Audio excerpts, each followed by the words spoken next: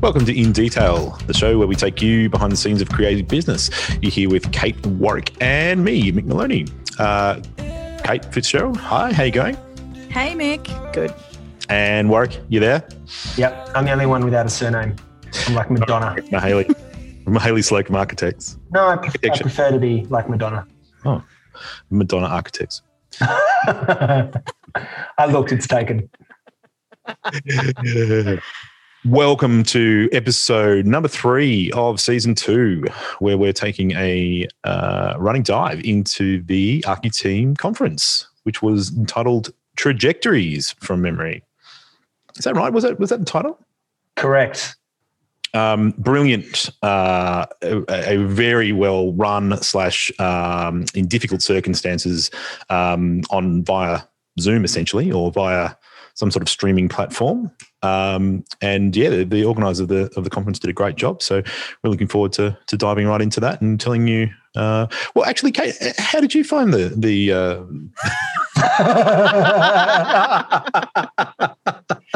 Okay, all right. I had a ticket, guys, and I didn't have it in my calendar, so I missed it. And one of the reasons why we decided to do this episode is literally because I missed it. And these guys have been talking about this conference every time I've seen them for the last 2 weeks. And so we decided it would be good to reflect on it for my benefit. Having not it kind of did work. It worked out well, but you missed it. I feel like I got almost a heightened version of it, if you will. Summarized and improved. And we should just note the what's the room there, Warwick? Well, we are obviously sponsored by Architeam, and we are doing an episode about the Architeam conference. And you are? Well, at time of recording, I am the chairperson of the board of Architeam. It's all crooked, folks. Fix it. It's all totally above board. I have my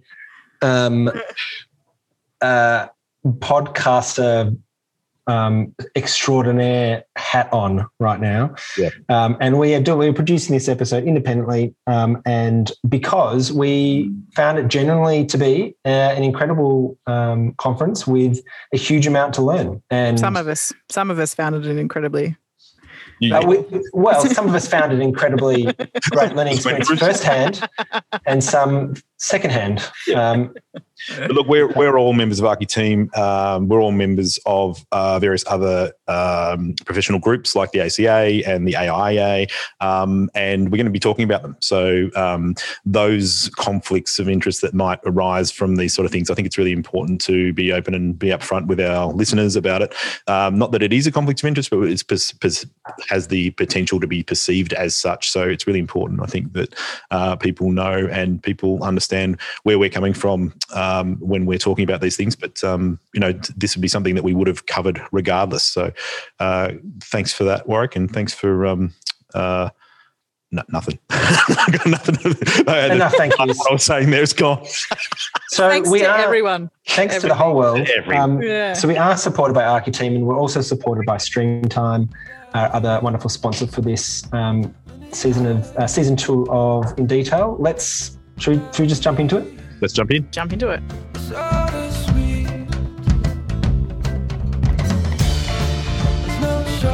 In this episode, which is actually a bit of an impromptu episode that we are doing in the wake of the 2021 Architeam conference, and is going to be a bit different from the rest of this season. But we figured we're here, we have microphones and are willing to use them. So let's chat learnings.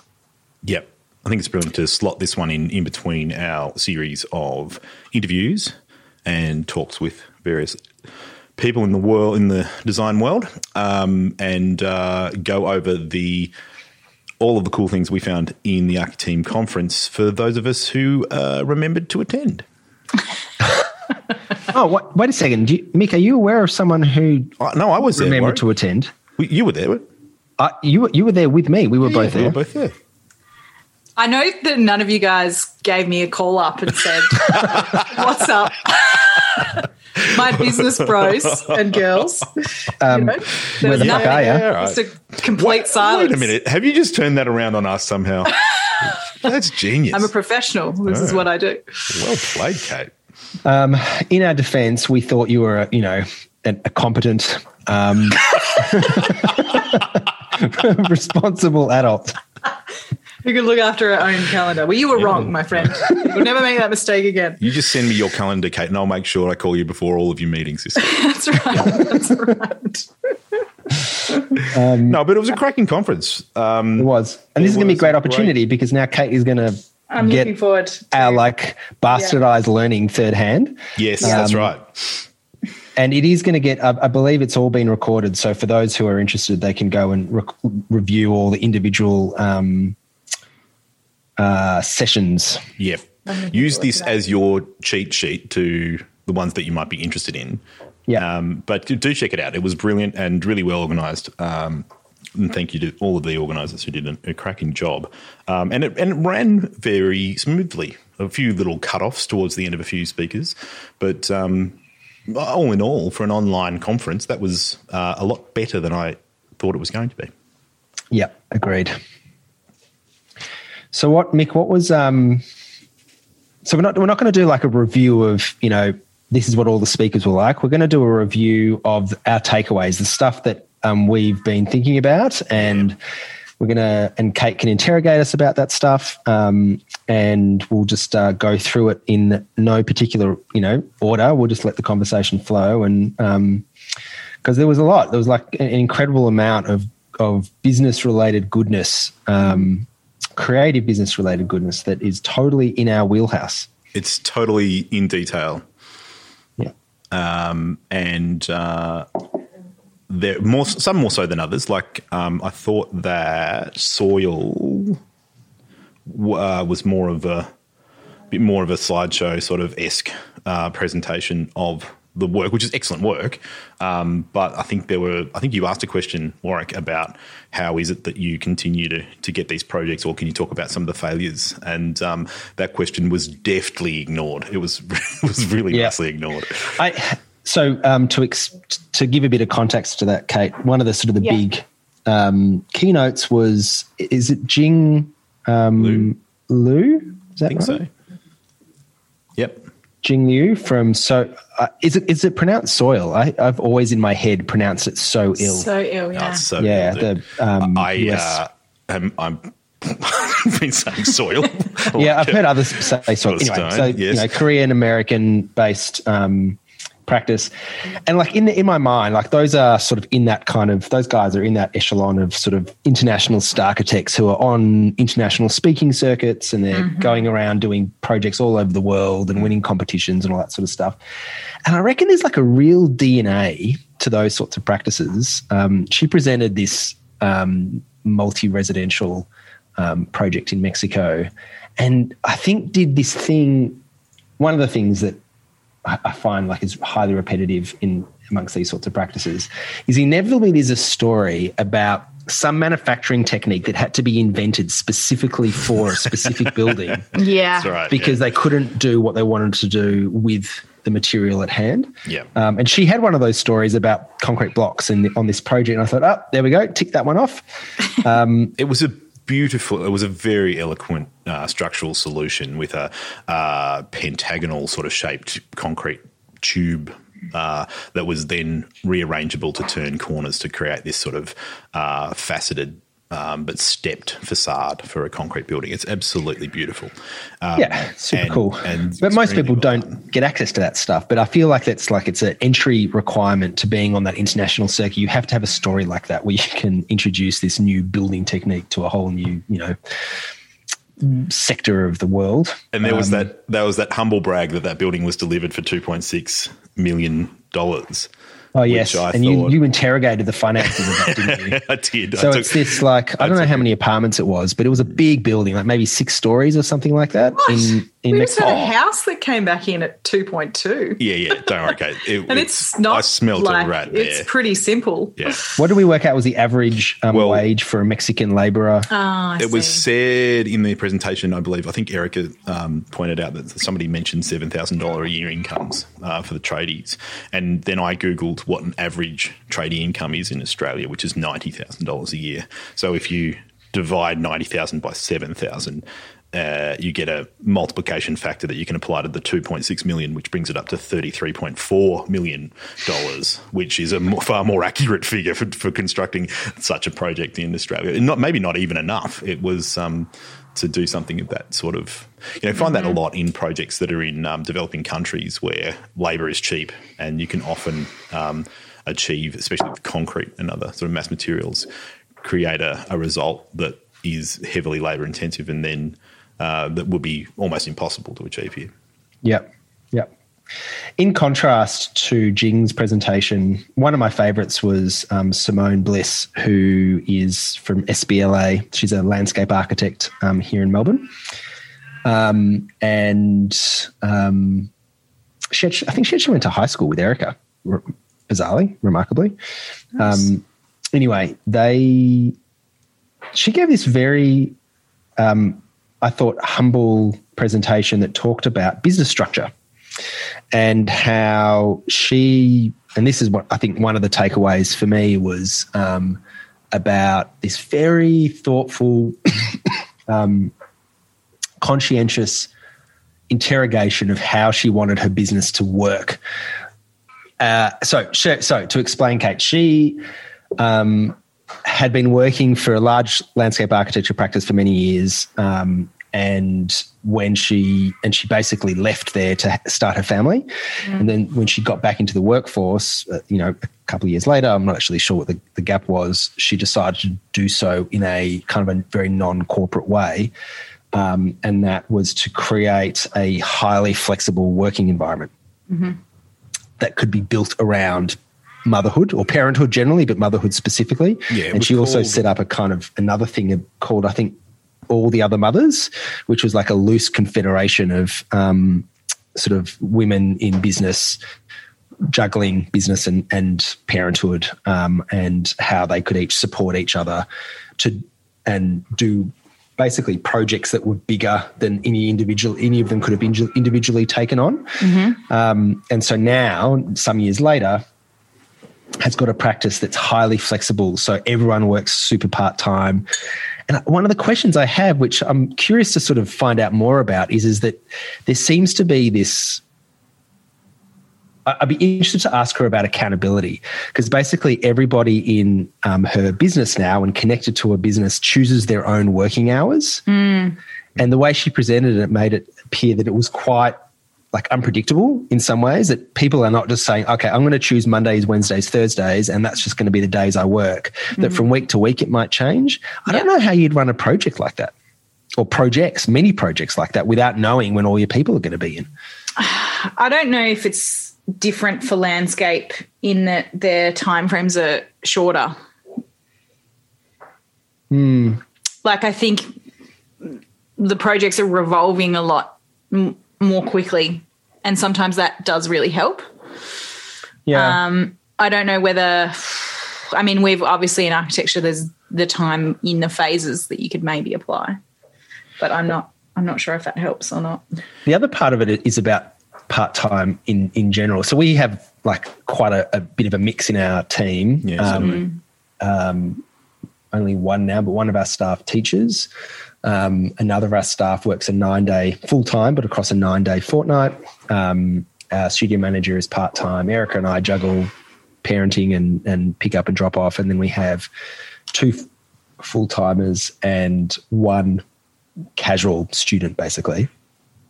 And we've picked up on a couple of things. One is that 2 days a week, you're basically doing odd jobs. Yep. And, the day that the person happens to come in, you just come up with a bunch of tasks and sort of work out, hey, you just cast around, has anybody that got anything for this person to do because they're in today, basically. 4 days a week is basically full-time. And I was actually speaking to another friend of mine the other day on this topic after the conference, and she said the same thing, that 4 days is basically full-time. You can run a job fine. 2 days, it's obviously clearly just task-based. 3 days is really challenging. Yeah. Especially for a senior person, that it's not, you're not around enough to be able to be across every facet of a project, but you're around too much just to be the task person. Yep. It's a weird position, a weird part-time thing to be in. Seniors at 4, which is no problem, and we've got a junior staff member at 3 at the moment, and she's finding it really hard to have that continuity and that commitment and being able to follow up on things, especially because the 3 days are in a row in the week. So there's a 2-day Wednesday, gap. Friday, and so really there's, including the weekend, 4 days of things that, if you get an email that can sort of sit there for a long time, we find that if that client might have emailed or a supplier might have emailed that person, then it sits in their inbox without them even forwarding it on. So we might even have to set up like an auto forward on those days so that somebody else can come in and pick up the slack. Mm-hmm. Yeah. But Simone, I think that's probably the thing I would find the toughest is the comms. It's not getting the work done, it's the comms. Like, needing to be receiving that. Continuity is hard, and I know with the reason why the 2 day, so our student who's basically 2 days, the reason that we can't get him to help on projects is there's so much of a gap between days in the office that, the sort of thing that you would give a student to assist with, let's say during documentation, let's say that's the window schedule, or it's the fittings and fixtures, or it's, stuff like that, or it's the renders. There's too much of a gap, and by the time they come back the next week around, the project's already moved on. Like, you really already have had to have had that bit done. Yeah. So often actually, unless the task can be finished on the day, we don't generally start it. Unless, again, it has to either be able to be finished on the day or not project-based. So if he's just doing stuff for our website or, or socials or whatever, that's fine, because that can just take as long as it needs. But if it's for something that's actually project-based, it's too much of a gap to actually tie into the natural flow of a project. Yeah, I agree. Yeah. It's really interesting, some of the things that Simone was talking about in her presentation, that she likes to use a sort of a cross-disciplinary team of designers and non-designers even, and, for people like illustrators and people without necessarily a specific project experience to take on a project and then be the leader of that project, which I thought was a really sort of counterintuitive approach, which I was really interested in. And the other thing I thought that was really that I noted was that she talked about a studio sweet spot of 7 to 8 people, which allowed her to expand and contract and then collaborate with other practices. I wanted to see what you guys thought of that in terms of the sweet spot for an architectural practice. I have heard a rule of thumb that one person really only has sufficient bandwidth to manage 6 other people. And those 6 people might themselves be managers, each managing 6 people, and so on and so forth. Yeah. But you start getting lost beyond that point. And I reckon we've sensed that. And in fact, I think we want to grow a little bit bigger than we are now. Not quite sure how much bigger, but we can already sense that, for Erica, who's running the majority of our projects from an operations perspective, she's going to need support for us to actually be able to grow much bigger, as in like some other senior person who helps, take on the project management load across projects. So I don't reckon I can handle any more than 4. 4 people in addition to yourself? Mm-hmm. Well, I mean, that's close enough to that 6 to basically be about right? And that's probably partly because you're also running your business. So it's not about just managing those 4. It's about doing this other stuff too. Yeah, that's true. We should keep that in the questions list for somebody from a larger practice. And because I can't remember, it's been a while since I've been in a big practice, but whether or not that is a 6 sort of tree that goes down into those team sizes. And whether or not there's people out there doing it a lot more than that. I suspect there are. I'm sure there are. And it probably also depends like on a number of factors, like, well, how autonomous are those 6 people? What are their, like as an architect managing 6 architects, senior architects who are then managing 6 juniors, let's say each, that would be like a very clear technical hierarchy. But what happens if one of those people is a finance person or an HR person that you are still who still report to you, but are in a totally different discipline? Like that probably changes everything. In Detail is generously supported by our friends at Streamtime, business management software for creatives. Kate and Warwick, you belong to this cult of Streamtimers. Tell us what it's like. Well, other than the ritualistic sacrifices, which are super fun, can I say? For data nerds like me, I dig it. I dig the fact that I can see it all. I can see how long we've spent on any part of the project, and I can compare it in so many different ways. So I do like a regular deep dive, not during work hours, of course, during my time off, because fun time. I do it for fun. Yeah. And I am the opposite of a data nerd, and I love it because it means I don't have to put things into spreadsheets, and I can put them into fun little boxes that dangle around because it has an epically beautiful, user-friendly interface. Thanks, Streamtime. Thanks, Streamtime. Can I just touch on one last note here that was really interesting from Simone. And it's something that's related back to what we've talked about timesheets before. And she says that she does use timesheets to gather data, which they use as a guide to prepare fee proposals. But she said that trust is one of the fundamental sort of blocks that they've built the business on, and that she doesn't watch people's time because she believes it stems to anxiety over the timesheets. So she's not using it to sort of watch a utilisation rate of staff. And I think that kind of opened up this dialogue in my own head about, in my practice, I actively don't keep timesheets because I found it so anxiety inducing in my early days as an architect.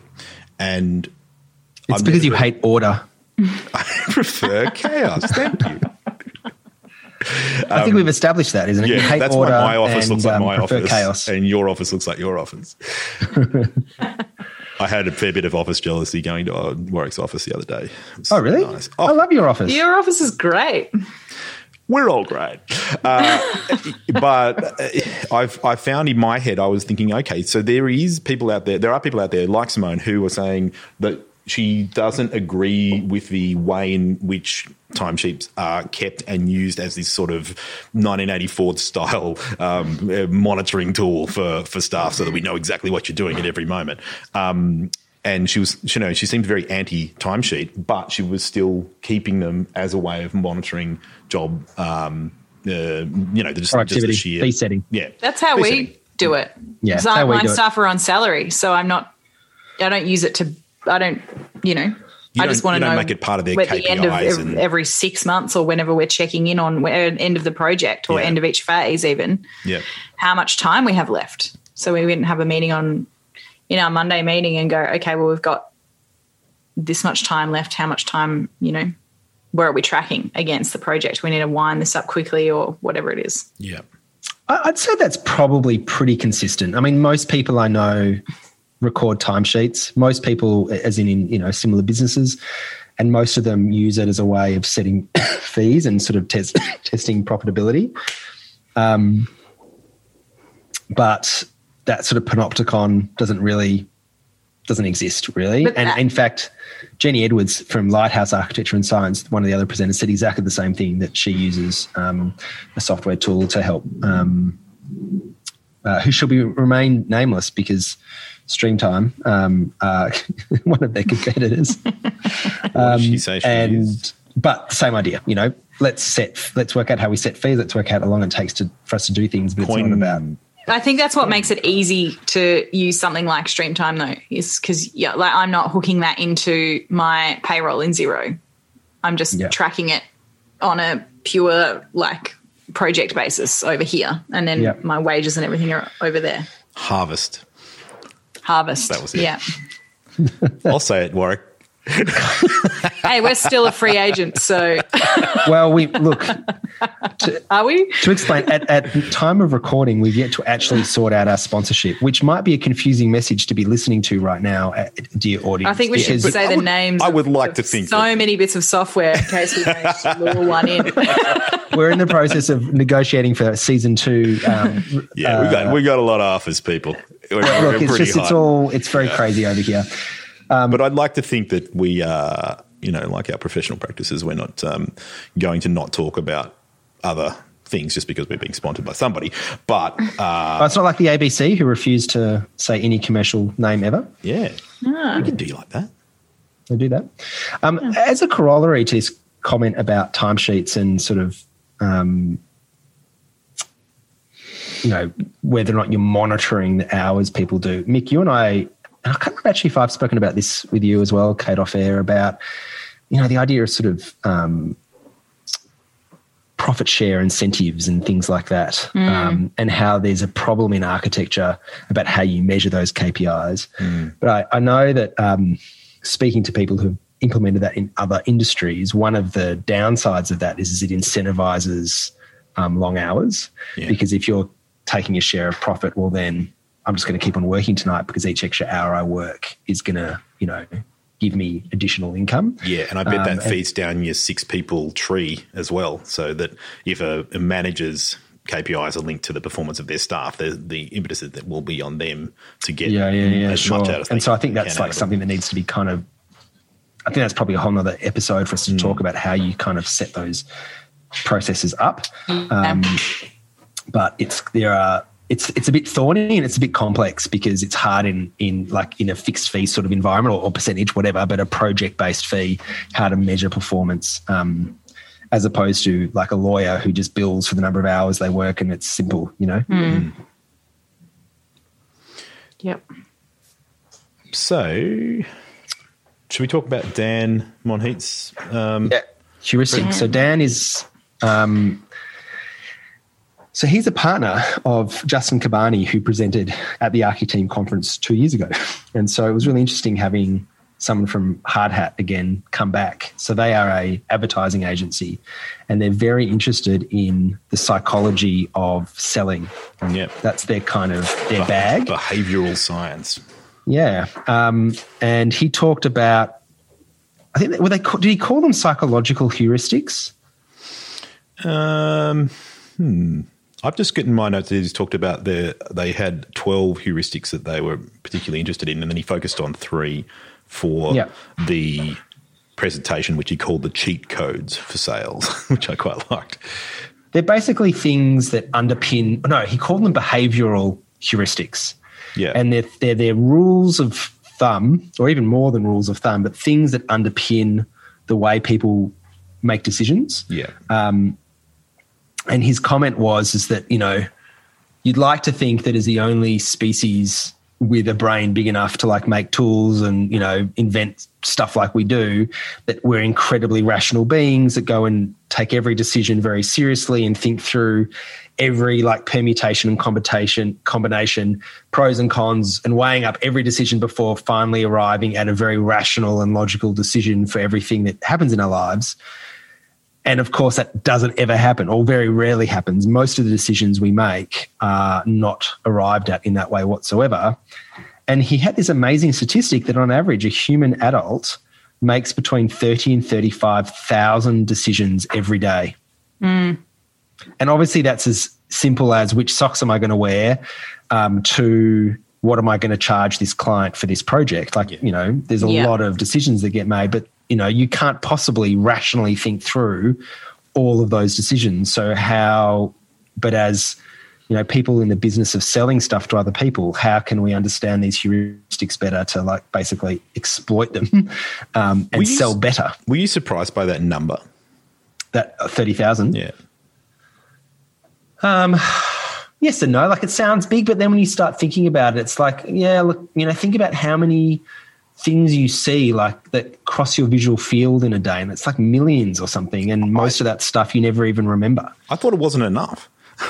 Oh, really? You thought it should have been more? I reckon if they measured architects, it would be way more. I reckon it would be more. That's why I'm fucking exhausted. Yeah, no, there's that whole thing about, you know how there's a fast and slow decision making, and one of them, obviously the heuristics is the fast decision-making pathway, but the slow decision-making pathway actually uses an enormous amount of blood sugar. Sorry, what's this? Tell me more about fast and slow decision-making. There's a book called Thinking Fast and Slow, which is linked into the heuristics discussion, and it's about how you have your fast mind and your slow mind. Now, your fast mind is like, as soon as you learn how to drive, everything just gets stashed over in your fast mind because you can access that really quickly, and you've created all those shortcuts to be able to do those things. But to do 237,000 times 865, that you're instantly plugging into a deeper mindset that has to then sit down and resolve that thing. Yep. And there's all these like amazing stats and figures like about how 205 million. They did some test on some, I think it's some judges in Israel, and they realized that no one ever made parole before lunch. Like ever. About this, yeah. They just couldn't. They were so drained of blood sugar by that point. They were just like, can't make this decision. And you're all going back to jail. So there was just a thing that no one ever got out before that time because it was too hard. You know what? We could probably go back and download every single Institute of Architects jury timetable and then look at the shortlisted entrants and do that same correlation. I'm bloody going to do it. I'm going to write a blog article about it. That'd be so great. Yeah. Definitely do that. Unless, of course, it reveals that anything I've won was not deserved. You only ever won awards when you presented in the slot directly after lunch. After handing out cupcakes.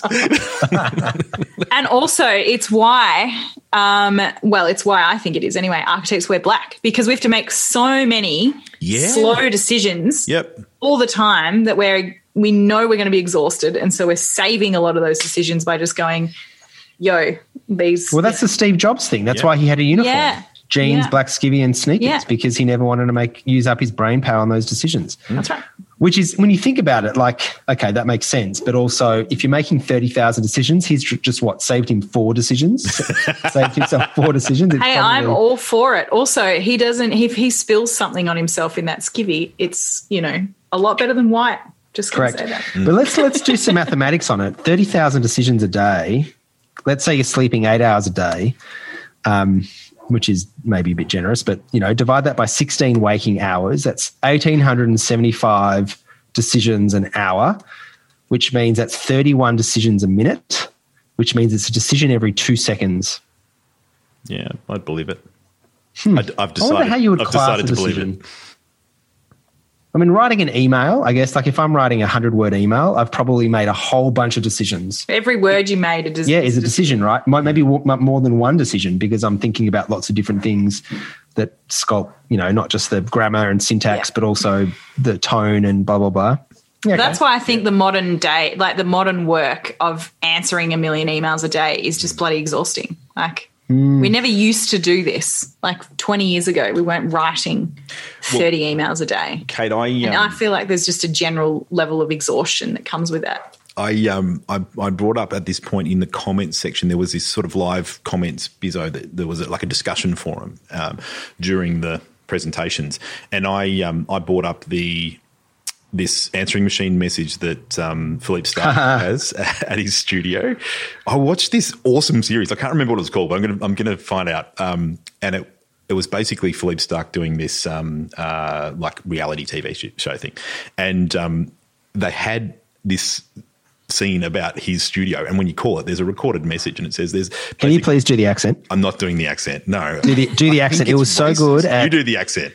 after a few beers after the conference, you would be doing us all a disservice if you don't do the accent. You call the studio, and it says, "Well, there is a time for designing, and there is a time for talking." You have called it a design time, and then it hangs up on you. Which for I our listeners, absolutely love. The accent was much better after the few beers. I'll have to have a few beers before each podcast now. Thank you, Warwick. I took my time with it last time. That just sounded like I was Pepe Le Pew. That is not the same guy. But no, he made an excellent point that we sort of live in this constant back and forth of emails, and you can, Warwick and I were just talking about it before. I'm sitting on 580 unread emails, which is ridiculous. It's impossible to run my practice like this. But you have to Warwick does it in blocks of 50. He comes in and he'll answer 50 emails and then just get them out of the way. I don't do that. I kind of just have this constant drip feeding anxiety of unread emails all day. I have like 18 million unread emails. Good. So the little red dot. Oh, no, yeah, it's the numbers, It takes up your whole screen. It's meaningless. Yeah, just let it go. I actually reckon like the holy mecca of the manager's business sort of goals is inbox zero. I would love to get to inbox zero and then stay there. I reckon that how would you do it? It would feel super refreshing. I know, for instance, that during construction, it lasts like a second. Yeah. It would just be gone. No, well, so one of the things I do with my emailing is that I park any email in relationship to a particular project in a project folder, basically. Yeah. And that during construction, you go through a big purge and make sure that all of them are filed away and stored away at the start of construction. And then I put a big effort into when I'm running those projects is I get to inbox zero in that little folder so that it's only ever like, a dozen emails in there, because each week I'm kind of, spending time on contract administration and clearing them out. It's actually really relaxing because I go into the folder, there's not much that's in there, and it's very easy to then get it back to a point of knowing that I've got nothing more to do on that job. I've cleared off my plate. It's actually like a really strong management process, as opposed to jumping into that folder, seeing 250 emails and going, shit, I don't even know what I need to do. I can't even start.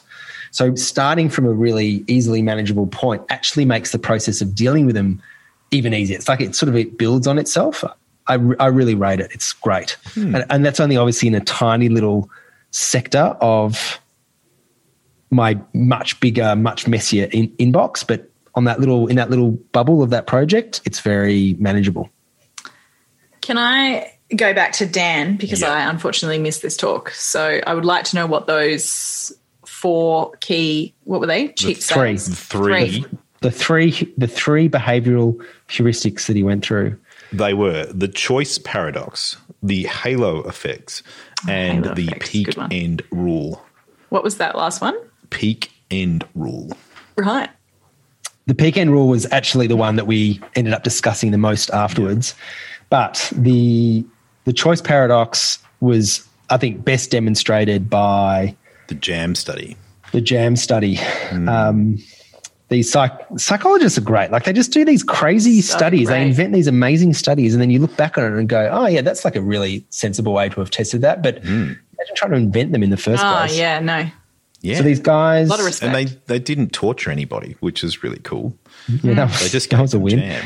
So they went to a supermarket on 2 successive weekends, and on the first weekend, they set up one of those little tasty stall things with 6 jams. Right. And you could taste the jams, and then they kind of gave you a little coupon to then go and buy the jam subsequently, right, after you tasted the jams. And I think the stats were that on that first weekend, 40% of people stopped and 30% to taste, and 30% of people bought a jam. Right? So 1 in 3 shoppers who walked past this stall all went and bought jam. On the next weekend, they increased the number of jams to 24. Yeah, no, that's, yeah. And they had something like 50 or 60% of people stop, but only 15% of people buy. No, I think it might have been 3. Well, 3%. Yeah, it was a like tiny number. Yeah, a really low number. Choices. The choice paradox. And so basically... So people just went, well, I can't make a decision. I'll go with nothing. The heuristic was... You want some choice, but not too much choice, because choice is great. It makes it empowers people. It feels good. to have the opportunity to make decisions about your own, a client of an architect about your project, but too many choices can paralyze you. Isn't this like the magic number is like no more than 5? He didn't say specifically, but I think it is. Maybe. He used the example of, when you're shopping for a mobile phone plan or an internet plan or something like that, and they'll display that grid on the screen and it'll have sort of the 4 packages in front of you. And even one of them will have recommended, like they know who you are. And that he was saying that even that, if you limit it down to 4 choices and then you literally say, this is the one, this is the recommended choice for you at, number 2 or number 3 or whatever it is, that's such a powerful way of actually driving people towards one choice or another. But his sort of mantra there was that you can, through this sort of process of giving people, like limiting it, you give them fewer but better choices. There's also an associated heuristic there. I'm not sure what the actual official name for it is, but something along the lines of value benchmarking, that in those mobile phone plans, if you have one for $50 and one for $100 and one for $150, a disproportionately large number of people will go for $100 because they don't want to be cheap, but they also don't want the premium thing. They want the middle one. The outlier effect. Yeah, it's the. I'm pretty sure it's the outlier effect. It's called, and you artificially price one. You have and then that means people choose the one in the middle, which is the one that you actually want to buy. $300 bottle of champagne on the wine list. Correct. No one orders. Yep, spot on. So I think that was an interesting one, but I don't know, like as a takeaway, there was not we provide choices at various design points in our projects, but we never provide a lot. And we do, reflecting on it, we have had projects where we tip into that point of maybe there's just one too many choices and the choices are like quite diverse, quite different from each other, and have found that clients find it hard to make decisions. But as a general rule, we've never really found ourselves coming up against that particular heuristic in a negative way. I don't know about you guys. Like, do you feel like that choice paradox affects your business much? Oh, horribly. Yeah, I find it. I think if it's what's going on, which with what we see a lot of people who will go through their process and they'll become really disheartened about. We've even had a client recently tell us that they thought that we would make the decisions for them. They said, look, this process has turned out to be something far different than what we expected. We thought we would come to an architect and we would be told what we wanted. And I'm like, no, I design things and propose them to you. And if you want them, then we can go and build them. But I can't actually tell you what you want. And I found it a fascinating sort of step into a client's, that behavioural psychology thing, and about the way in which our role here. I used to. I'm sort of in this process at the moment, thinking, is architecture about proposing a design, multiple design scenarios for people, or do you have to take a much more proactive approach and say, you've come to me for this concept or this direction that I believe your design should be taken in, and then you put it all on the line and say, this is what I think you should do, and don't deviate from that. We never do options. Really? Ever. Never. And we've been yelled at, like with a recent project where someone was like, "What? I cannot believe you just showed up with one plan." And I'm like, it's not one plan, it's the plan. Mic drop. And then we fired that client. Well, this comes back to what... Because they were like, they were trying to tell us how we were supposed to deliver our services. Yeah, get fucked. And I was like, look, we've had that as well. Yeah. Clients telling us how to do our job. Anyway, but it's not. That's another thing. This is like telling you, like in our fee proposal, it's clear what we're doing, and they're saying, well, we expected you to do something different based on never having employed an architect before. Yeah, I had we've got some friends who did a renovation with an architect, and yeah, I reckon I won't mention the friends, but the architect was Robert Simeone. I reckon there's an incredible consistency in his work. Like if you look across his projects, they are all use a very similar aesthetic. Dark zinc on the outside, clean white spaces on the inside, right? Yeah. This friend of ours said to us, as they were giving us a tour, said that when you go to Robert, you know what you get. Yeah. But he was very flexible about planning and was quite open to pushing and pulling and help and allowing us to like have a lot of decision making power in the layout of the house. And I went away from that conversation going, yeah, you can see that in his work. Like you would never mistake one of his projects for something that wasn't his project, because there's a very consistent aesthetic to him. And that I think ties into what we're talking about. And I can see that in your work as well, Kate, that aesthetically there's a very strong consistency from project to project, which we don't have in our portfolio.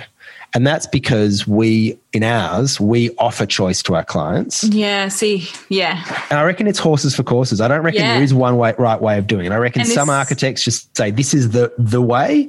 Yeah. That's how they operate. This is our way that you've hired us for. But your thing that we've spoken about many times, you're like, when we've talked about like what is everyone's thing, what is their thing that they're marketing, that's it for you. Yeah, really. And that is what we tell our clients as well, that that's one of the things that you get from us. So I don't think there is a right way to your question, Mick. I reckon it depends, and it doesn't just depend on the architect. It also depends on the client. Totally. Absolutely. Like I think in yoga, I love going to a yoga class and the only decision I make is deciding to rock up. Because from that point onwards, my body is in the hands of my yoga teacher, and there's an enormous relief in just having someone else look after me for an hour. Yeah. Whereas if they said, now you have the choice of 3 poses. Yes, yeah, that's right. And in fact, when they say, or you can try this harder version, it's like, oh God, now I have to decide whether or not I'm going to try the harder version or the not hard version.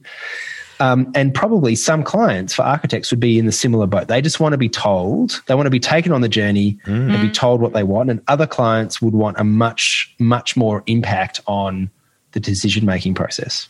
And I think there's a spectrum here. We're talking about different clients who, and people and clients that change midstream. People who say, "Yeah, no, very happy to be taken on the journey," and then ultimately not when they get stuck into when the building process. Starts. Yeah. So I reckon the trick there is becoming very good at people management and understanding how to read signals and know when you're supposed to ask for opinions and when you're not going to ask for opinions. Yep. And so, for instance, one of the things we've discovered is that clients are often incredibly, and in some ways rightfully so, very opinionated about appliances, as an example. And part of the reason for that is like, let's say we go and recommend a particular, it's a Fisher & Paykel or it's a Miele or it's a whatever the product is. We say, here's the oven. If you actually look at that range of ovens, there's probably a dozen different ovens all looking identical to each other that do different things on the inside. And basically, I don't have an opinion about whether or not it's going to do this or that function. The only people who have an opinion are our clients. So we just say, look, here is a range that we think will work for the kitchen.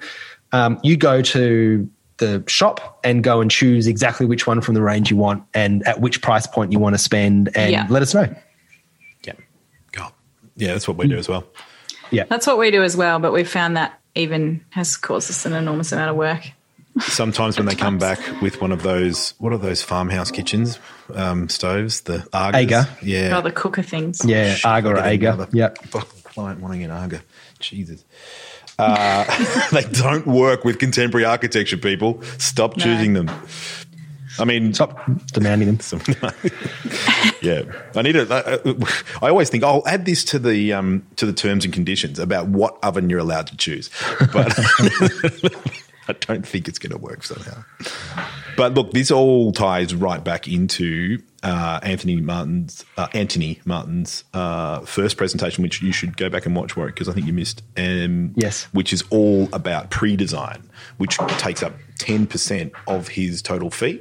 And he's a bit like you, Kate. He doesn't turn up and provide you with plan options. He provides the plan, but that plan is already worked out over multiple meetings with the client as diagram after diagram and all about site analysis and areas that have sort of been arrived at through the client's brief, and then he sort of attaches these beautiful diagrams to each room. And it was a little sort of pre-design masterclass that he delivered there. So I'd encourage anybody who is working in the residential field especially to review that one at their leisure. I don't know how I got back to that. We were talking about choice. Oh, yeah, like what you said. Sorry, yeah, about turning up with almost a foregone conclusion where you're not presenting it as this is one option of a million that is available. We're talking about this plan because it's the logical and best solution for the site, and hopefully you've somehow brought the client along with you to that conclusion. Yeah, I guess. Look, I think it's a really interesting field of discussion, and I'm happy to accept that there is no right way. And sometimes I'm actually envious of the architect who doesn't provide options, because it's in some ways easier, right? Much less susceptible to being taken down a path that you go, actually, you know what? I don't like the way this plan has headed because it's now having these effects three-dimensionally that I'm not comfortable with, but I'm now stuck with it, for instance, because I provided the bloody choice and yada, yada.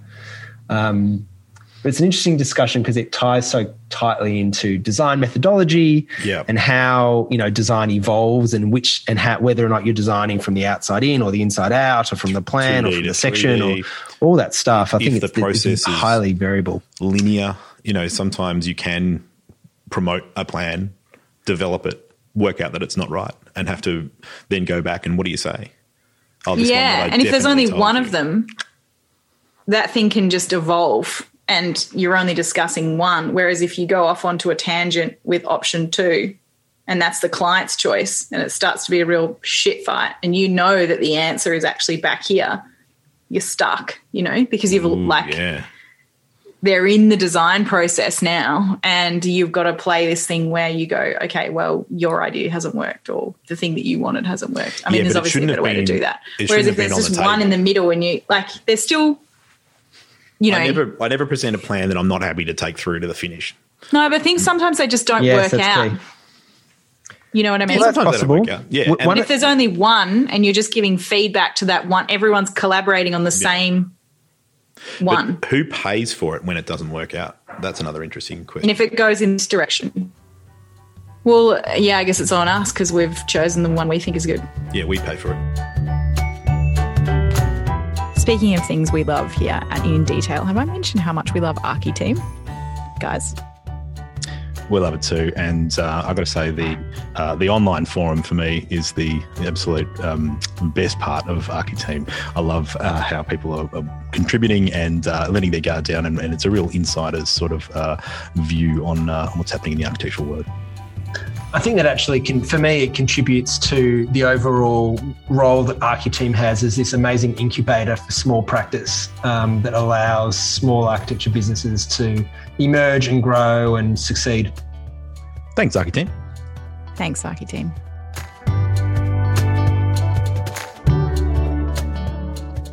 One of our favourite clients, two of our favourite clients who I think actually listen to this podcast. So, hey, favourites. Hey, favourites.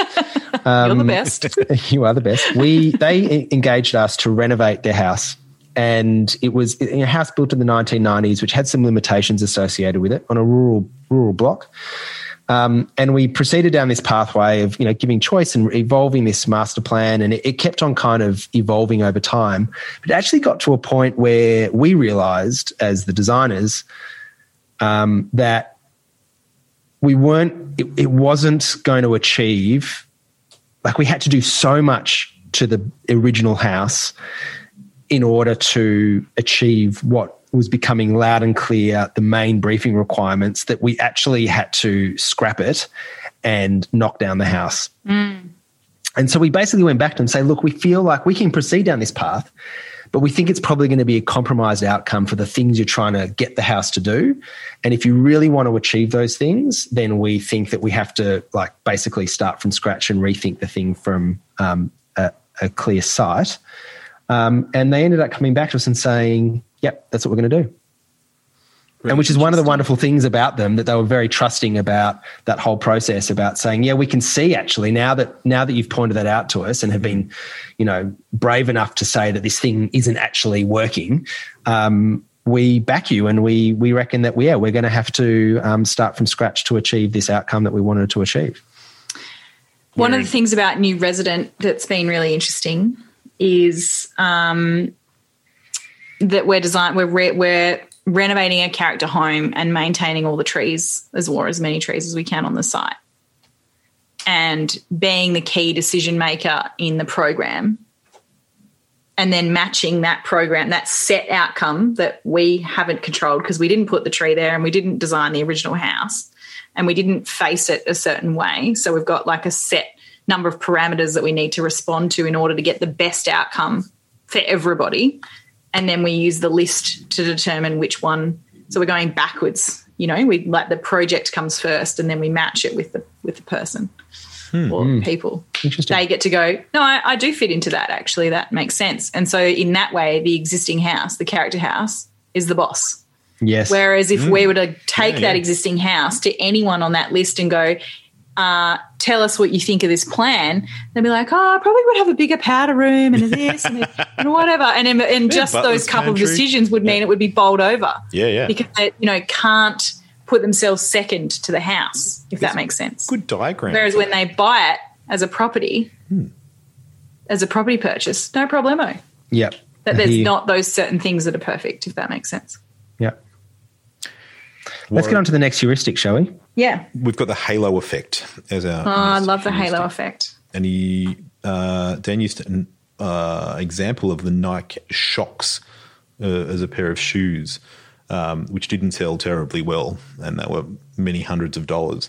But what they did was create this halo effect around the shoe, which promoted the sales of the other lower cost Nike shoes that were available in the shops, the $79 trainers that did sell very well on the back of Nike being this brand who was willing to put in millions of dollars into R&D and to create these crazy looking shoes that looked like they had 30 shock absorbers in them. And that sort of brought him on to say, you've got these big shiny North Star projects that tell people who you are and what you believe. And that not just sort of, that's not only valuable if it sells your major projects, but also if it then has that halo effect to the other projects that you might be working on.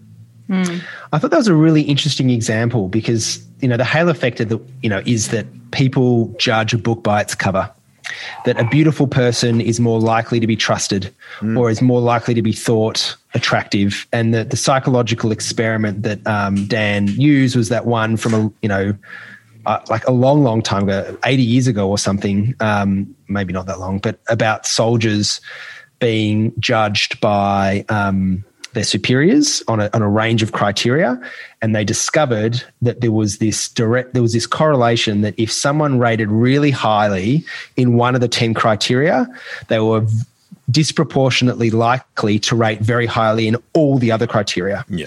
And if they were rated really lowly in one criteria, then they were going to be rated badly across all the criteria much more in a much more regular fashion than they should have been statistically. And so the opposite of the halo effect is the horn effect. So if you are really good at one thing, you're more likely to be thought as being really good at something else. And I like this example, the Nike example, because it was kind of, it took this kind of sideways step to about, well, how would you apply this to your benefit in business? Yeah. But I disagree with it. Like in the way I want to run my business. So my colleague Owen, who came across with us to the conference when we watched it at Warwick's, was saying that he found it really interesting that this halo effect sort of suggests that you have projects for show and projects for go. That your projects for show are the ones that sort of set up who you are, and really, they're your, what do you call them, the big shiny North Star ones. And then your projects. Well, Dan explicitly said that. Yeah. Yeah, that's what you do. You set it up. You do like your meat and veg projects to make the money, and then you do these like loss-leading shiny projects to get the loss-leading projects in. But as Owen pointed out, we don't have any of the second category. We, everything we're doing is projects for show, and that's which is the way I like to run the practice. I don't consider any project on the books to be one that just we just churn through to make cash, which is a cynical way of looking at it, but.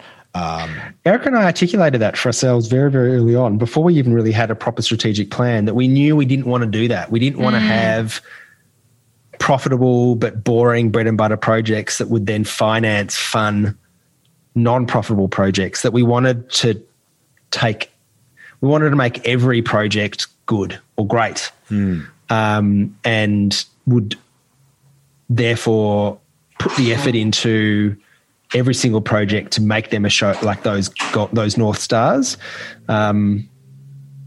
But maybe a corollary to this is maybe New Resident is an example of you go to Whispering Smith. Yes, it is, my friend. For the highly evolved and highly responsive design that perfectly suits you because you're part of the journey. The bespoke or if suit. you just want to get into the product, here's this other thing we can sell you that is, not as tailored, but is still beautiful and is still a great design because we have created it. We, Nike, have created this incredible shoe. We still rate the shoe. It's just not the $200 shoe. It's the $100 shoe. Well, it's just the shoe that we chose to make, not the shoe that you told us to make. And it's probably, fundamentally, it's going to be cheaper and less time consuming than going on the full journey and tailoring everything from scratch, right? Yeah. And you like our shoes. We're Nike. Yeah, you already like the shoe. And you already like the shoes. You buy our shoes. Here's one. Here's Do you a little like secret, it? Buy it. clients. But I actually think the halo effect is what we're doing when we're doing advocacy. Yeah, of course. Because we're going out there and being like, we're championing good design, we're doing all these things, and people are going, Yep. And I'm hearing people call us up and go, I heard you speak, or I saw that article you wrote, or which you're doing, as you guys are doing this as well. Absolutely. We love doing it. We like doing that stuff because it's fun and it's good to do and, brings value to the community. But secondly, there is definitely, we've had clients find us through a piece in the paper or something online that's got nothing to do with designing houses. That they like. They extrapolate from reading those things about you what you might be like to work with. And I think that is really important in marketing. Marketing who you are, because we can market a house, but we're not necessarily, that's our end result, but it's not about the process that we went through with the client. You know what I mean? Whereas I feel like all of that other stuff that you're doing is trying to explain what you might be like to work with. You need that halo effect. Well, given that we're drawing close to the end of 1 hour of chatbots, what about we talk quickly about the peak end rule and then close? Because there are, 20 other that we've got notes on that presented as well at this conference, but you're just going to have to watch it yourself, people, because it was great. Peak end rule. Warwick, have you got a summary? So this one's a great rule and the most thought-provoking in some ways. Yeah. So the way Dan presented it is that he started off by saying that people say they want experiences. And the consequence of that is as service providers, we therefore respond to that by going, all right, we're going to provide you with an exceptional end-to-end experience. But actually what people want is memories. And the peak end rule rears its head in that way when you start asking the question, well, how do you create a memory? And the answer to that is not necessarily creating an exceptional end-to-end experience. And the test that they used, or the psychological experiment that they used to demonstrate this was where people were brought into a room and played some sounds through their earphones of really annoying sounds, and then asked people to rate the overall annoyingness of the sounds that they listened to.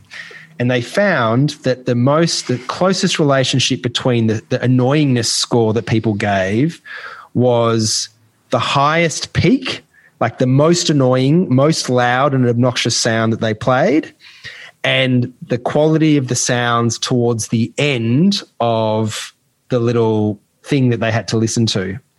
So it was the peaks and it was the end. So the consequence of this was what you need to do is provide an adequate service all the way through with some really exceptional highs and a great finish. And he gave these two really beautiful examples. One was there's a fancy restaurant here in Melbourne, Vue de Monde. And as soon as he mentioned them, I was like, I know exactly what he was going to say because I've been there and know what happens at the end of the meal. And he says, typically at the end of the meal, what happens? You have a terrible thing that happens. You have to pay. And there it's pretty cheap, I imagine. It is not cheap. It's not cheap of you to monitor. But at a restaurant, the last thing that happens is you pay, which it basically leaves this nasty taste in your mouth. Yeah. And so what they do is you pay, and obviously they're on the top floor of the Rialto building. You then get in the elevator to go back down, and I think on the ground floor when you leave, they hand you a little gift basket or a little gift package, and in that gift package is your breakfast for the next morning. Oh, no way. Some brioche and some granola and some little biscuits and things. It's amazing. And so you finish on a high, and then that then influences your memory, not your experience, but your memory of the whole event. Yeah. Right. And then Dan said, you don't even need to go to Vue de Monde to experience that, because every kid anywhere knows that the quality of the birthday party is entirely dependent on the quality of the party bags.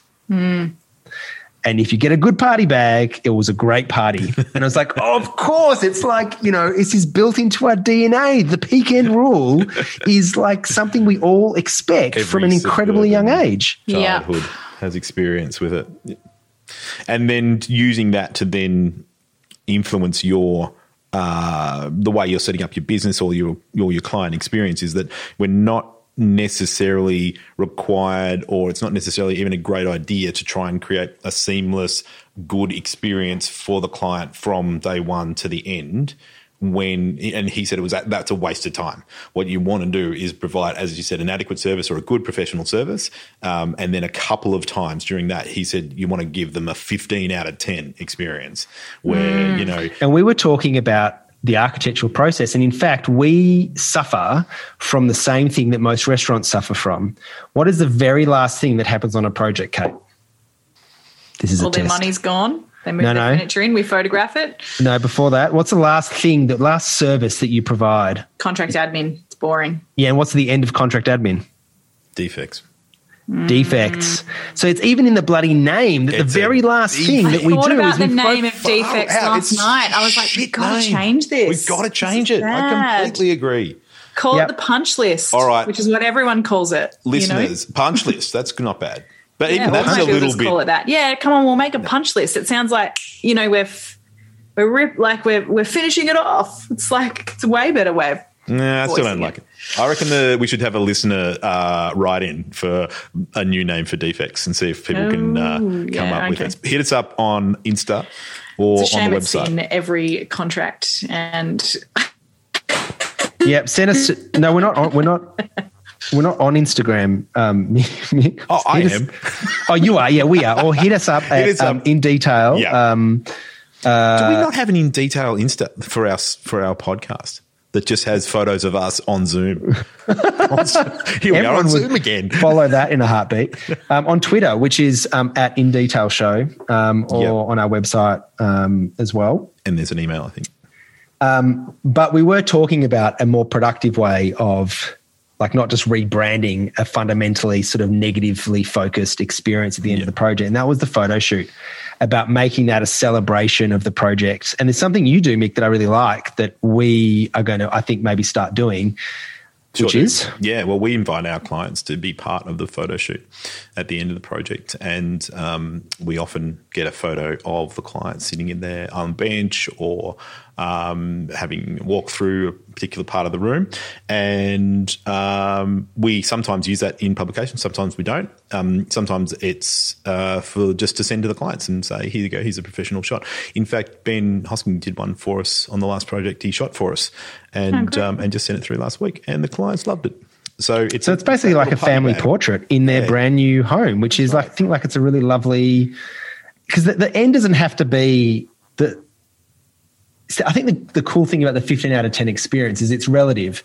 It's not like about delivering. It doesn't have to be as massive as delivering a project 20% under budget or 10 months ahead of schedule or anything like that. It can just be, well, what am I expecting from this photo shoot? Not much. Oh, wait a minute. My architect's inviting me in to be part of it, to see the house all dolled up for magazines, and then to sit down and have a professional portrait, which people get with their families occasionally anyway. And it's like this little gift. It's like it's a nice way to finish off. I think that would be a 15 out of 10 experience. Yeah, it would be.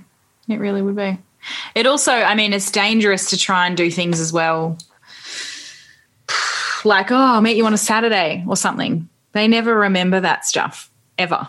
And in fact, they'll start booking meetings on Saturdays because they think that that's fine. That's like you do it once and then they start expecting it. Yeah. No, but it's like, no, we've made that mistake a few times. But like, it's not. I think that is something better. It's something that only we can do. To organise that level of awesomeness with the photo. I think that's a really good example. And on that note, let's provide our listeners with a 15 out of 10 experience by buying each one of them a Tesla. That's what look under your chairs.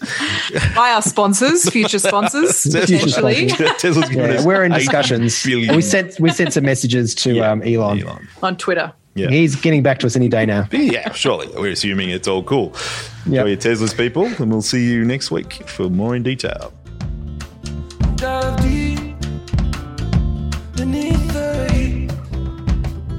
Well, thanks for joining us in episode 3 of season 2 of In Detail.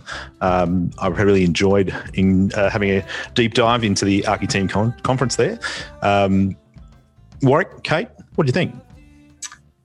Oh, look, I don't make a big deal of it, but potentially our best episode yet. Well, every episode is the best episode yet, obviously. I think that's really great. I also think all this chit chat about the cognitive bias, I think, is a really important thing, and perhaps has given us some ideas for some future episodes. It has indeed. Yes, as always, you can check out the full archive of our of our podcast on our website, www.indetail.show. If you're just joining us for the first time with this episode, we have obviously season 1 and episodes thus far in season 2 archived there. You can listen to us wherever you get your favourite podcasts, none of your crappy podcasts, only the favourite ones, where we are there, Spotify, Apple Podcasts, etc. Our Twitter handle, if you're interested in reaching out in that space, is In Detail Show. Music by the gorgeous Sean Gorman. And The Gorgeous, Kate? Does he go by The Gorgeous, or can you just sort of yell out gorgeous on a street in Perth? I think it's more important that you spend at least 10 seconds discussing this part of his name every time you mention it. It's not really about what you say or how you say it, just the length of the time that you discuss his name. But Kate, is he actually attractive? I want to know how can we change the logo, the In Detail sort of logo thing with our faces? He's hard to look at. You look at him and your eyes are just melting. Is he lit from within, Kate? Is he lit from within? He is lit from within. It's correct. It's like looking at the sun. Yeah, it is. I want to thank Streamtime and Architeam, our generous sponsors for this season. I know you guys weren't going to do it. I just want to. I'm sure they're all very attractive as well, our other sponsors. Let's not leave them out of the loop. Gorgeous Streamtime. Our sponsors are definitely on board because of our professionalism. That's right. That's what they say. Every time. Excellent. We'll see you next ep. See you, folks. See you guys. Bye.